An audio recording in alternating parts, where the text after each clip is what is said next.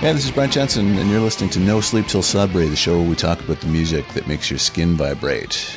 And today it is my distinct pleasure to be hosting one of my favorite guitar players of all time on the show. This man needs no introduction. His name is Mr. Zakk Wylde. Zakk, how are you, man?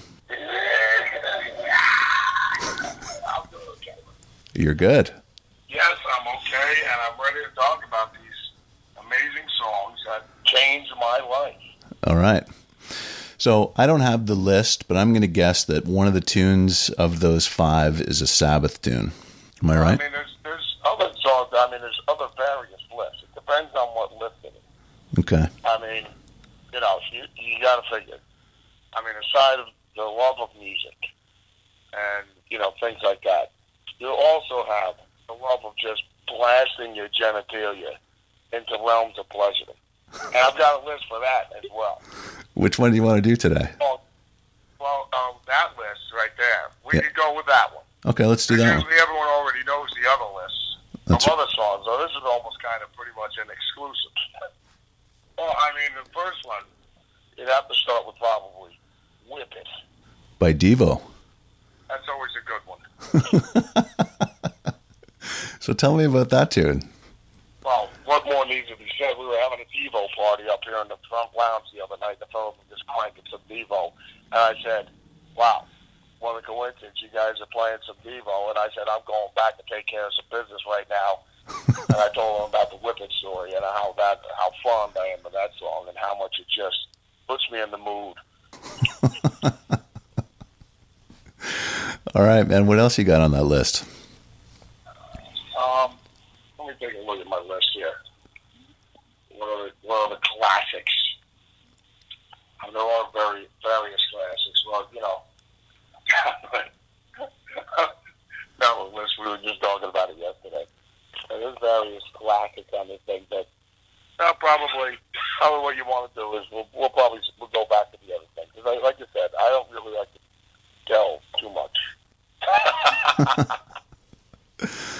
Okay, so what do you got? Lay it on me, man. I don't know. I mean, like five songs that I think. Well, I mean, obviously, probably the first song would probably be Elton John when he played "Loose in the Sky with Diamonds" on the Sonny and Cher show. Awesome. Yeah, it was like the first time I ever heard like the power of music and just how amazing it is. So probably have to go with "Loose in the Sky with Diamonds," Elton John. I didn't even know he covered that. Yeah, it's on the Bronco Cowboy album. Yeah. But yeah, his version of it's pretty incredible.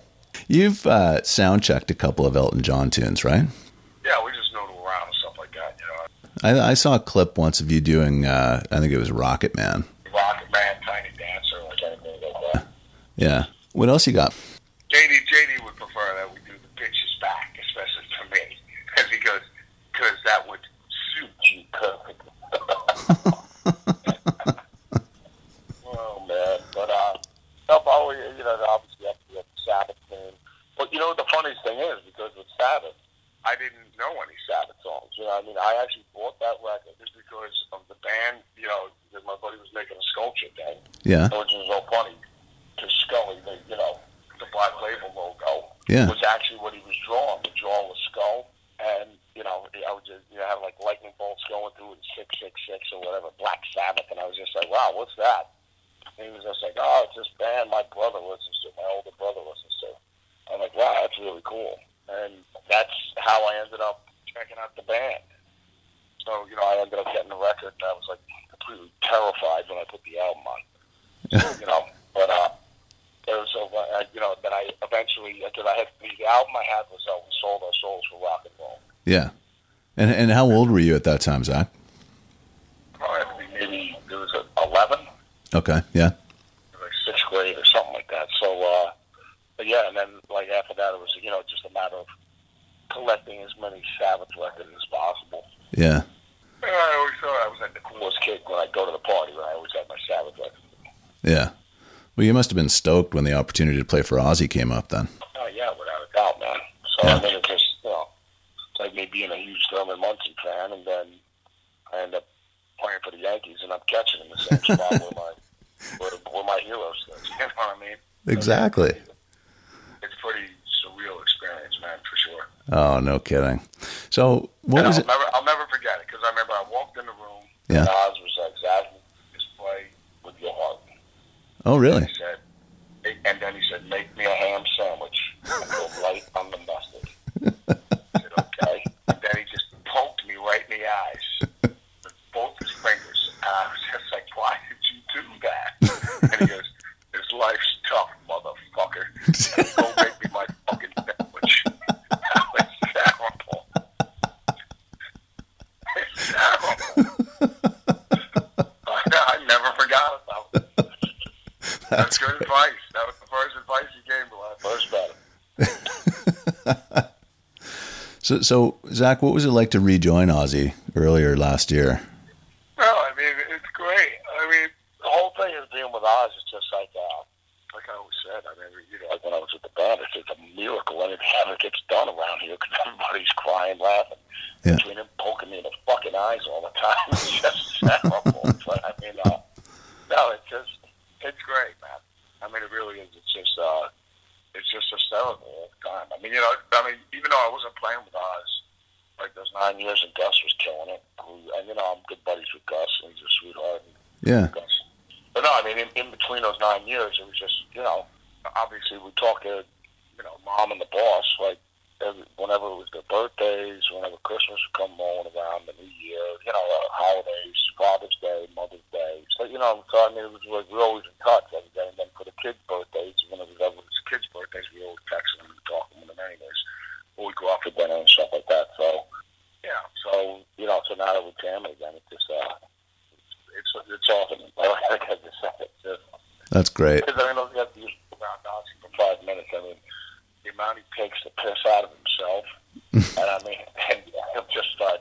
And it's like whatever we're watching on TV or whatever else is going on around in the world or whatever band they're doing anything.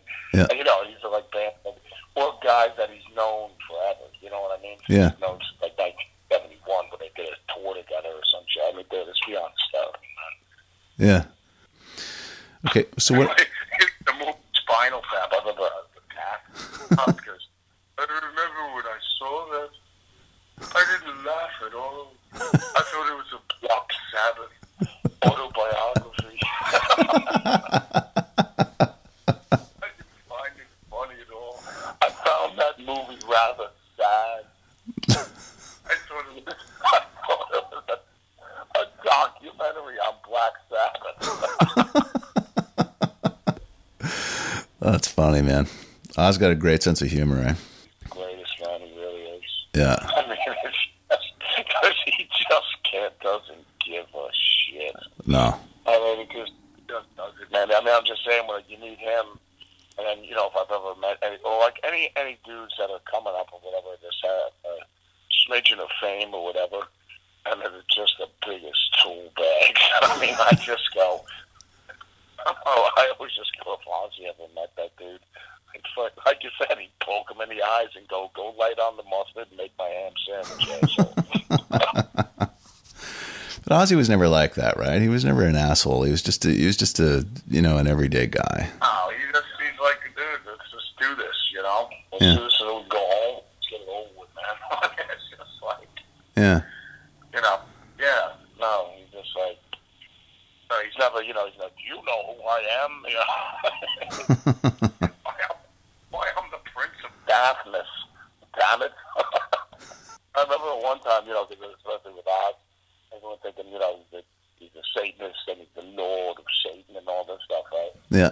And I remember when we were doing Osmosis, I had a whole, even with Jimmy Page, with Crowley and all this stuff, Yeah. Crowley this, Crowley that. And then we're saying, I go, let me just get some autobiographies on Crowley just to, see what the big fucking hoopla is with this guy, right? Yeah. So I'm reading the books on that, and then I had some books on Anton LaVey, and then I had a poster of Crowley, right? And I remember it was an awesome store that it's no longer in New York City, but it's called The Magical Child. It's amazing. This guy Herman Slater used to own it. So you go in there, it's like one-stop shopping. I mean, it's like the coolest occult bookstore. Yeah. On the planet. Yeah, I mean, amazing. They'd have original copies, original prints of books. I mean, it's like amazing. But they had, I mean, everything from Satanism to Catholicism to Judaism to Wicca to Buddhism to, I mean, like everything was in this place. Wow. So, yeah, it was like super cool, man. But I mean, but the whole thing is, there's one guy, he had the poster of Crowley on the wall, you know, with the do what thou wilt, shall be the whole of the law and everything like that. So I go, well, I'm like, if you would have been there with me, I was like, I just got to ask him. I'm like, boss, how much for the poster? He's like, $6.66. I go, awesome. I was like, here's $7. Keep the fucking change. The whole thing. I had the poster, the Crowley poster on the wall. Yeah. Poster of Jimi Hendrix and the poster of some Zeppelin stuff from Jimmy Page and everything like that. So I made basically like the studio like up on the wall. It looked like I was like, you know, my 15-year-old bedroom. You know? Yeah. I was just like, look, this dude was telling me some amazing, you know, with Jimmy Page, he was telling some amazing Bonzo stories. So he used to hang out with Bonzo all the time. They'd get tanked and this is just a shenanigans and the pure. Oh, I can just imagine. And that was hysterical. Then he had, then he was talking about Jimi Hendrix and back in the, you know, like him and Geezer saw him, and it was just like, this got to be fake, man. You know, when they saw him playing with his head and behind his head with his teeth and everything like that. So then he gets to Crowley and he goes, Frankie, who's the bald-headed cunt on the wall? And I go, you don't know who that is? He goes, who is this? I go, you don't know who that is? And he goes, who is this? I go, you've been singing about him since 1980. Yeah. He goes, who the fuck is this? I go, you don't know who that is? And then he looks at it again, he goes, who the fuck is this? And I go, it's Mr. Crowley, you know, Mr. Crowley, that one. He goes, no, then he just gets right up to the post and he looks at it and he goes, oh, is that what he looks like? He doesn't even know what he looks like. He had no idea? No, if I was had to do like a 2-page book report on him, he couldn't do one. What the fuck is that? You've been thinking about him for the last fucking 1980. Yeah. Oh, okay. I want to get a cup of coffee. That's hilarious. Fucking great. Well, so it's good to be back with him then, yeah? Yeah, it's a lot of comedy, man. But for sure. And, you know, it's fun, you know. Like I always said, being with Oz is just like being in the coolest cover band on the planet, and then you get to play your own stuff, too. You know? Yeah. So, I mean, a lot of fun, though. Yeah.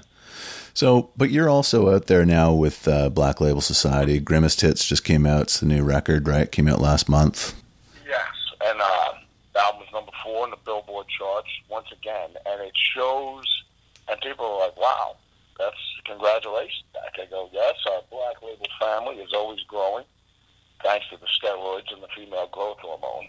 And on top of it, it goes to show you that payola is alive and well. It just goes to really show with paid vacations, strippers, prostitutes, what it can achieve. People are always wondering, man, Dak, how you're winning all these guitar awards all the time. I know. I go, mind you, it costs me a little. Like they say, you got to spend a little money to make a little money. That's right. And the way I always look at this, man. If you're not involved with payola and the paid vacations and the prostitutes and whatever else they're into, the whole thing is you're not playing to win. You're not trying hard enough.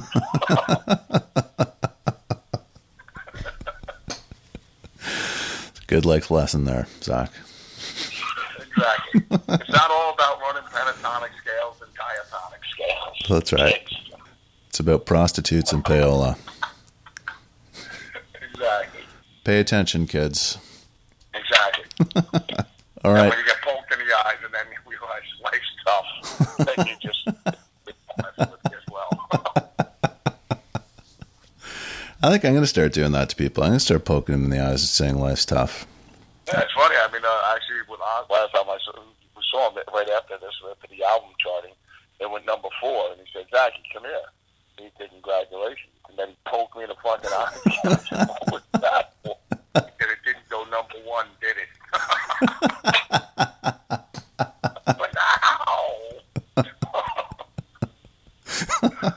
Oh boy.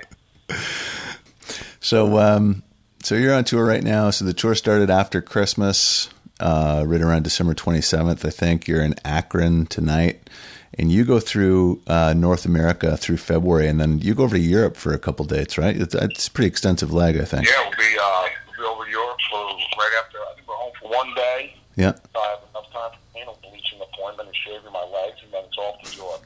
Nice. For the European Crusade. Yeah, so looking forward to it, man. Great. Okay, so back to your tunes, man. What else have you got?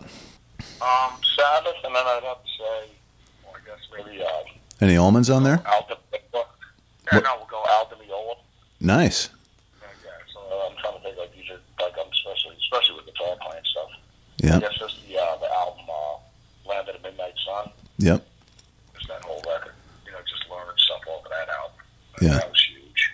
And actually, my actual record that I have of that, yeah. Talking about, playing with your idols and stuff like that, meeting them or whatever. I actually did a guitar clinic. I mean, one of the Steve Vai's Vai Academy things with Father Steve, and Al was there. So I actually brought the actual vinyl record that I pretty much wore out, just like learning all his licks and stuff like that. So, yeah. And then he actually signed it for me, yeah. Wow. And it's so funny. Same thing with him. I don't know. Maybe it's that generation or whatever. Maybe because it's rolled in them. I said, Al, thank you. I said, Pontiff Al, thank you so much for signing my Land of the Midnight Sun. And he just says, no problem. Jackie, look at me. And I said, yes, Mr. Di Meola. He poked me right in the fucking eyes and said, I get back to practicing. Why did you do that? Actually, and now, it's transcendent, I guess, because it's like, how, like, milk, bread used to be 5 cents, and now it goes up. Bread is like $1.25 or whatever it is. Yeah. Whereas Al Di Meola and Ozzy's generation, my dad, it was more, the two fingers, like the Three Stooges, they poke you right in the eyes. Yeah. Now it's, I guess with our generation, I guess it's the closed fist, as you can clearly see on my Instagram with JD knocking me out all the time.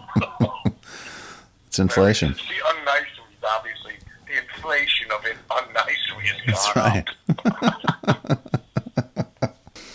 What else you got, man? Let me see, Al Di Meola, and then we'll put John McLaughlin in there. Okay. John McLaughlin and the Mahavishnu Orchestra. Wow. Yeah, we'll put the Inner Mountain Plan in the first album, because, I mean, as far as pentatonic scale, that's what I got. That was, like, mind-blowing for me. Yeah. Is that where you started as a guitar player, like just picking up pentatonic?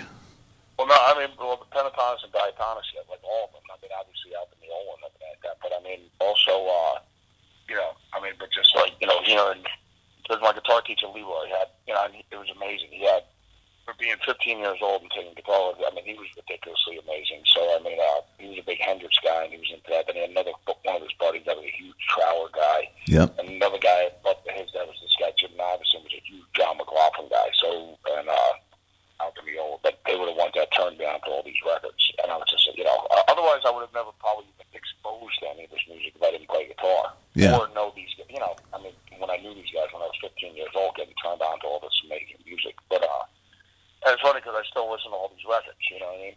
Yeah. They sound just as fresh as they did when I was 15. Oh, for sure. I think that's pretty much everything. You always carry those records with you your entire life, you know what I mean? Yeah, absolutely, man. What else is on that list for you? I guess we'll have to go. What do we have right now? We're at 4? We're at 4. Yeah, we're just looking at JD. I guess we got 5. We're going to have to stick Frank Marino on there. Nice. That's a good pick. Frank Marino, Mahogany Bush. I mean, I would say, the album for me I would put on there is The Power of Rock and Roll. Yep.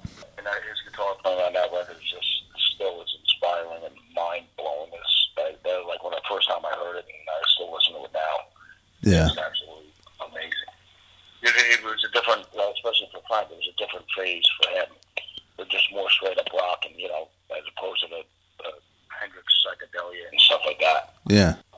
Stuff that he just, like, pretty much left that out in the parking lot. It was just, like, just straight-up rock. I mean, those two records, Power Rock and Roll and Juggernaut, I thought were, like, some of the most incredible stuff. Yeah. If you have a Power Rock and Roll, then we'll go with that one, because that was the first one. Yeah. I listen to that one to this day, because it's just ridiculous. Yeah. So did you sit around and just copy the licks from those records? Is that how you learned primarily? Yeah, I think that's how everybody learns. I mean, and it really, I always say it's just, even when we're doing records today, it's writing songs. Yeah. The writing and coming up with guitar solos. I mean, like let's say we always call it the soup, you know what I mean? Like, we're listening to the Black Crowes. Yeah. With Rich and the guy. Me and you were sitting there eating, never heard of the Black Crowes, and we ordered some Black Crow soup. I'm like, bro, what are you tasting in here? You'd be like, humble pie. I'm tasting some Small Faces. I'm tasting some Stones. Exactly. I'm tasting some Allman Brothers. That's what's in the soup. You know what I mean? Exactly. So it's just a matter of, like if you're eating a Guns N' Roses soup, obviously it's like early Aerosmith, some punk stuff's in there. Like if you said, you tasting any Sabbath in there? It's like, no, I don't taste any Sabbath at all. No. You know what I'm saying? I know exactly what you're saying. In a Black Crow soup either. Yeah. You know what I mean? But if you're having a Soundgarden soup, you're like, what are you tasting there? You're like, I'm definitely tasting some Sabbath in here. Yep. I'm tasting Sabbath, I'm tasting Zeppelin, I'm tasting a bunch of punk, like speed stuff, and I'm tasting, whatever. So you could just, to me, it's just you're referencing all your knowledge, and you're, like if me and you were chefs, it's just your spice rack and all your seasonings, you know what I mean? If you got grilled chicken breast, and it's just like, well, what do you want it to taste like? Yeah. You know what I mean? Yeah.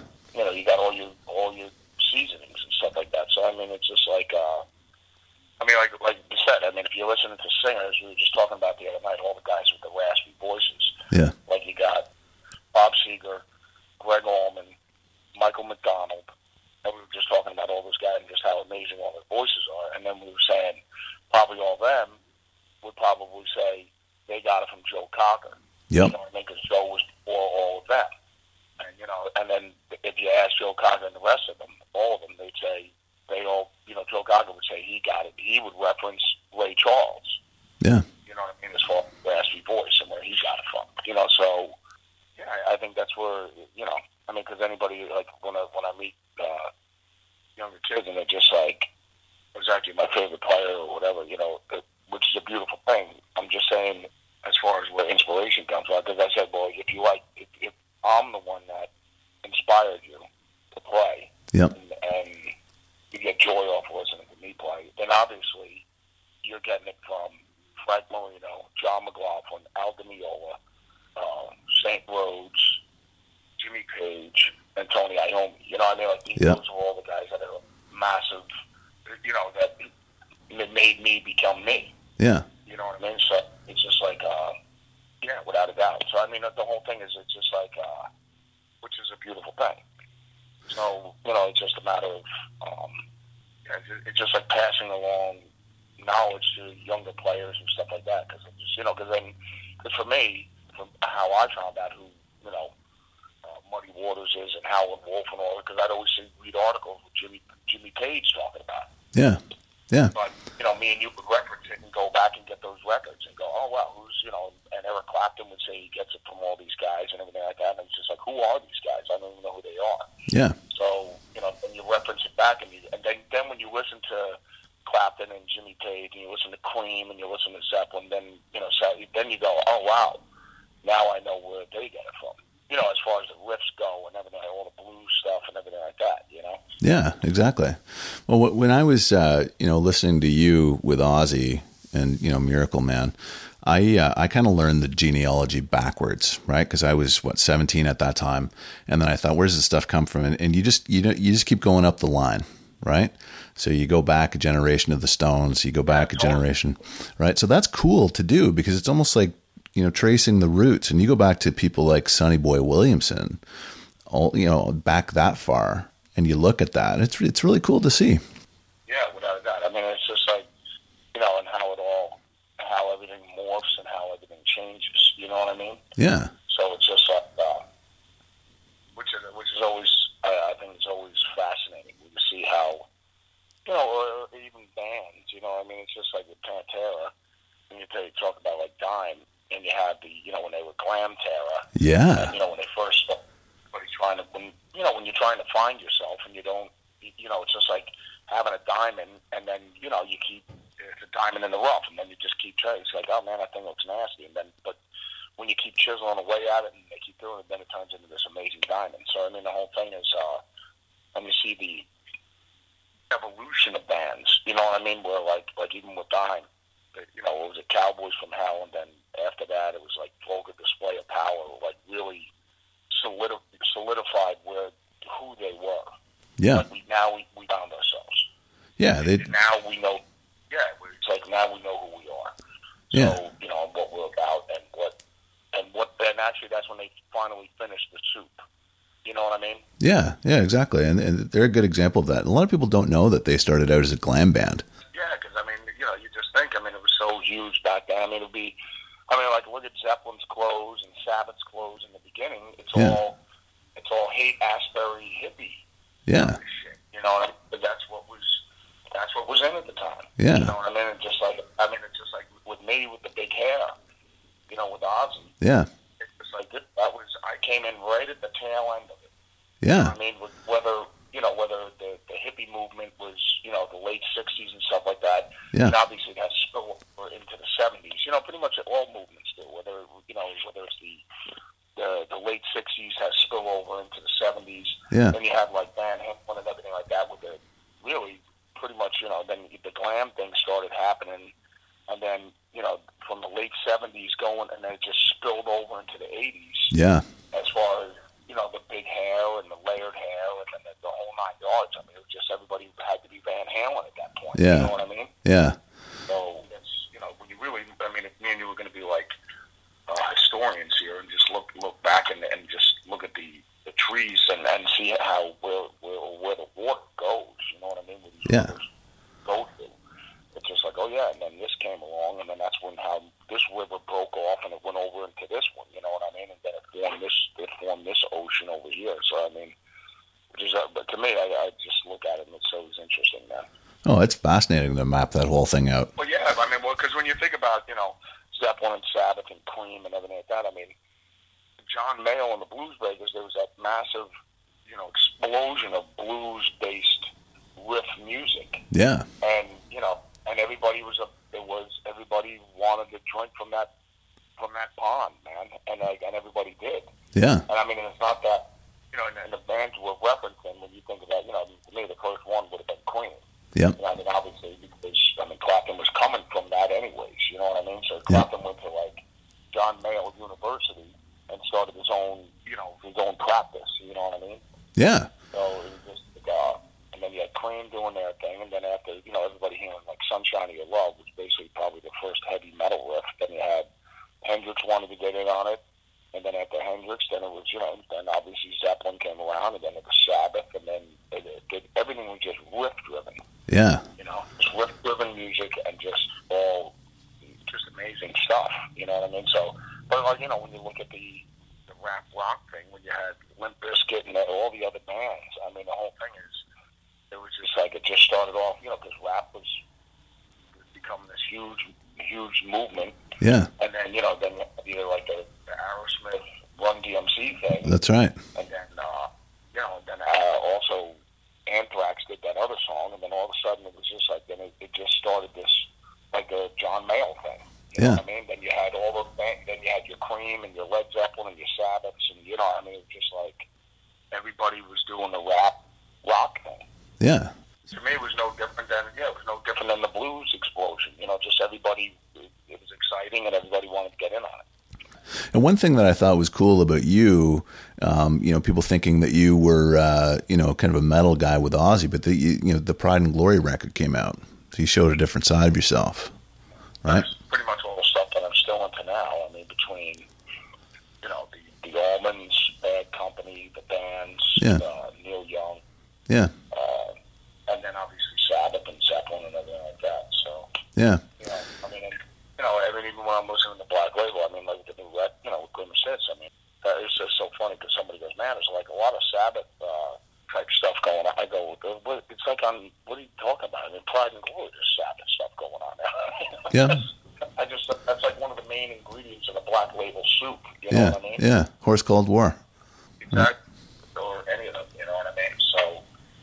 Yeah, you just reminded me of something. When you first started out, you used to wear bell bottoms. I totally forgot about that. Totally, I still got them all at the top now, man. Yeah, you don't wear them anymore, though, do you? No, I haven't worn the bells in years now. Yeah. Yeah, but I just because of the whole, I mean, for me, it's that whole, because of the 70s thing and everything like that. Yeah, yeah. Jimmy Page with the dragon pants, yeah, without a doubt. So one more tune, man. What else you got on your list, Zach? All right, so we got Frank Marino on there. I guess so. We got Sabbath. Then we'd have to put some Poe Page on there. Nice. Put some Jimmy on there. I guess I'm trying to think, the first reference to Zeppelin and listening to him all the time would probably be, let's go with Led Zeppelin 1. Okay. First one, yeah, I got turned on to, You Shook Me and Dazed and Confused with the guitar solo, and that thing's amazing. Yeah. But I mean, just all the, just how the music moved me, and then now when I still listen to it before we get ready to go do the shows, yeah. I still get it, it's still just as amazing as it was when I was listening to it when I was 15 years old. Oh, yeah. Well, I think that album, it scared the shit out of a lot of people, right? Because it was, like you said earlier, Zeppelin and Sabbath came out about the same time. There's maybe Iron Butterfly and Cactus and stuff like that. But that record... Well, you had all that stuff, but I mean, it was weird that with John, I'm trying to think, Brad Kalinsky, he wrote a book with on Jimmy Page as well, just Light and Shade and stuff like that. And, yeah. He knows stuff like that from doing interviews over the years and everything. Yeah. But he said he remembered when that album came out, because, Jeff Beck's record was out before that, like 6 months earlier with Rod Stewart, doing a lot of the same songs, like You Shook Me and everything like that, right? Yeah. It's the Truth record, and the whole thing is with the Carmine piece and everything like that, but it's the truth, though, with John, what Brad said, though, Kalinsky, he just goes, the one thing that he noticed, and he said even remembered listening to it back then, just how much the fidelity, quality of Zeppelin's album, it just sounded so much better. Yeah. Than anyone's record. Like, just the sound quality, like it sounded professional as opposed to AAA. Really? You know what I mean? Yeah. Yeah. That was like glaring to him. Really? And even though he was a kid. Wow. I was like, wow, it sounds so much more professional. Really? Like the sound, you know what I mean? And yeah. I get it. Once again, that's all Jimmy Page, you know what I mean? Oh, yeah. It's technician. For sure. Well, yeah, I mean, everyone just thinks, I'm on the side of the songwriting and the guitar playing and the performances and everything. It's the production on those records as well. Just the sound quality. Yeah, I think he was always very heavily involved in that stuff, right? Just almost as a technician, like kind of going. Yeah, and I think, and also the engineers and everything. You sound, like when we make the records, like I listen to our Black Label, the Black Label album, the evolution of it. Like ever since we started with the Black, with my studio, the Black Vatican. Yeah. Since we started doing Order of the Black, then The Song Remains Not the Same, then Catacombs of the Black Vatican, then Book of Shadows 2, yep. Up to now with the new one, the Grimmest Hits. Yeah. I can listen to the sound quality because it's just like me and JD doing the records, and JD, I'm producing them, but I mean, our buddy Adam engineers them, and JD and Adam mix the records. Yeah. So, I'll come up there and taste the soup when they're all done. Like, Zach, come up and just take a taste. Yeah. And it's like I could listen to so maybe a little bit more, cilantro or a little more sour cream. Actually, how about a little bit of Tabasco on this one? Just a smidgen, not too much. Yeah. And then it's just like I go, that's perfect. You know what I mean? So when I hear the records, like when we're doing the meet and greets and stuff, and there's like a compilation of the albums going back to the earlier records to now. I mean, it's just like the productions. To me, it's just so much more superior now. Oh yeah. It is. But then again, that's a good thing because you don't want them going backwards. No, God, no. I mean, you want that. You want that edge, but songs like, say, Overlord from Order of the Black, like that's a fucking great production in my opinion. Yeah, no, JD, that's what I said. Like Order of the Black. I mean, from that record onward, I think the production's really gotten. Like I said, it's more pro. Yeah. As opposed to AAA or whatever. But I mean, they're still good. But I mean, I could hear it's just obvious. It's a bigger bench press. You know what I mean? So it is what it is. I mean, it's just a difference between going to Ruth's Chris Steakhouse and going to Sizzler or somewhere else. Where the meat's kind of it's thinner, it's a little chewy, and if you go somewhere good, it's lights out. Exactly. You got time for one more, Zach? Yeah, one more, brother. All right, lay it on me, man. All right, so what do we got? Oh, one more band, right? Yeah. Let me see. I'm trying to think who else would be huge. We got Elton, Dave, Frank Marino, John McLaughlin, Alvin Miola. Let me see. Maybe we'll have to put St. Rhodes in there. I guess with Ozzy. Like it. That's great. Yeah, Blizzard was amazing too, but also Diary of a Madman. The memories I got attached to that record as well. Oh yeah. When I first heard, Over the Mountain, it was just like beyond ridiculous. I mean, to this day, Randy's influence and inspiration, just his writing, what he wrote, aside of his performances and stuff like that, it's what he wrote. You know what I mean? Well, basically, he just took it from a lot of other great players from the 70s where it's a solo within, the solo is a song within the song. Yeah. But, actually, when you listen to Randy solos, you actually go, you could actually write a list of your top 10 Randy guitar solos or your top 5. Oh, yeah. 5 songs, you know what I mean? Yeah. There are like many songs, you know what I mean? I always say about Randy, people think it's great that, people can actually cover his playing, and that's an achievement, but the real achievement is fucking writing that stuff, Try that. Yeah. Well, it's just like, for any of the artists that we're talking about, whether it's Sabbath or Zeppelin and everything like that, it's the staying power of the songs. Yeah. You know what I mean? That it's memorable. Yeah. You know what I mean? And I think Randy just approached it all when he sat down with it. I mean, that's how, how I approach all the songs I do. You just sit and you compose something. Yeah. Right? So it has a beginning and an end. So like when I'm playing it live, I play it the same way. Yeah. What's your favorite tune to play from that record? Well, probably aside of Over the Mountain, I'd say like Can't Kill Rock and Roll is amazing too. Yeah. And I also like the mellow ones, and then then like you said, Little Dolls. Then you got Believer. There's so many killer tunes on it. Oh yeah. As far as that, and Flying High Again. Yeah. Soul and that thing's like ridiculous. Yeah. But I remember learning that one. And it's a great lesson to teach you how to, connect scales and stuff like that. It's just really, really amazing. But what I got from Randy I just always took away from him. Part of his legacy, I think, is he made it cool to know your scales and to have knowledge of the instrument. Yeah. And he went way beyond pentatonic, right? Yeah. But it was, diminished and regular diatonic scales. But he did everything. You know what I mean? But it was just like, he made it cool to know your instrument. It's cool to know your scales and cool to know theory and everything like that. That's what I always got from him. Being a 15-year-old kid, 16-year-old kid, just learning that's what it was like. That was always a thing about him. Aside of being a rock star and cool looking and the cool guitars and everything, but it was just like he just made it cool to know your instrument. Very disciplined player. Practiced quite a lot, right? Classical. Oh, without a doubt, man. Yeah. All right, man. Zach, thank you for your time. I appreciate it. All right, my brother. I hope you got everything you got. Yeah, I'll send it to Layla, and hopefully you can share it on social media or whatever. You got it.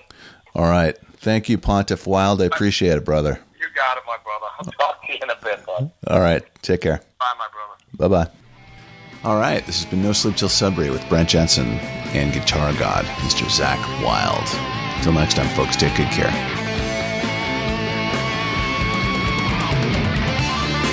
Brent Jensen is the best-selling author of No Sleep Till Sudbury, Leftover People, and All My Favorite People Are Broken. All titles available in stores and on Amazon worldwide.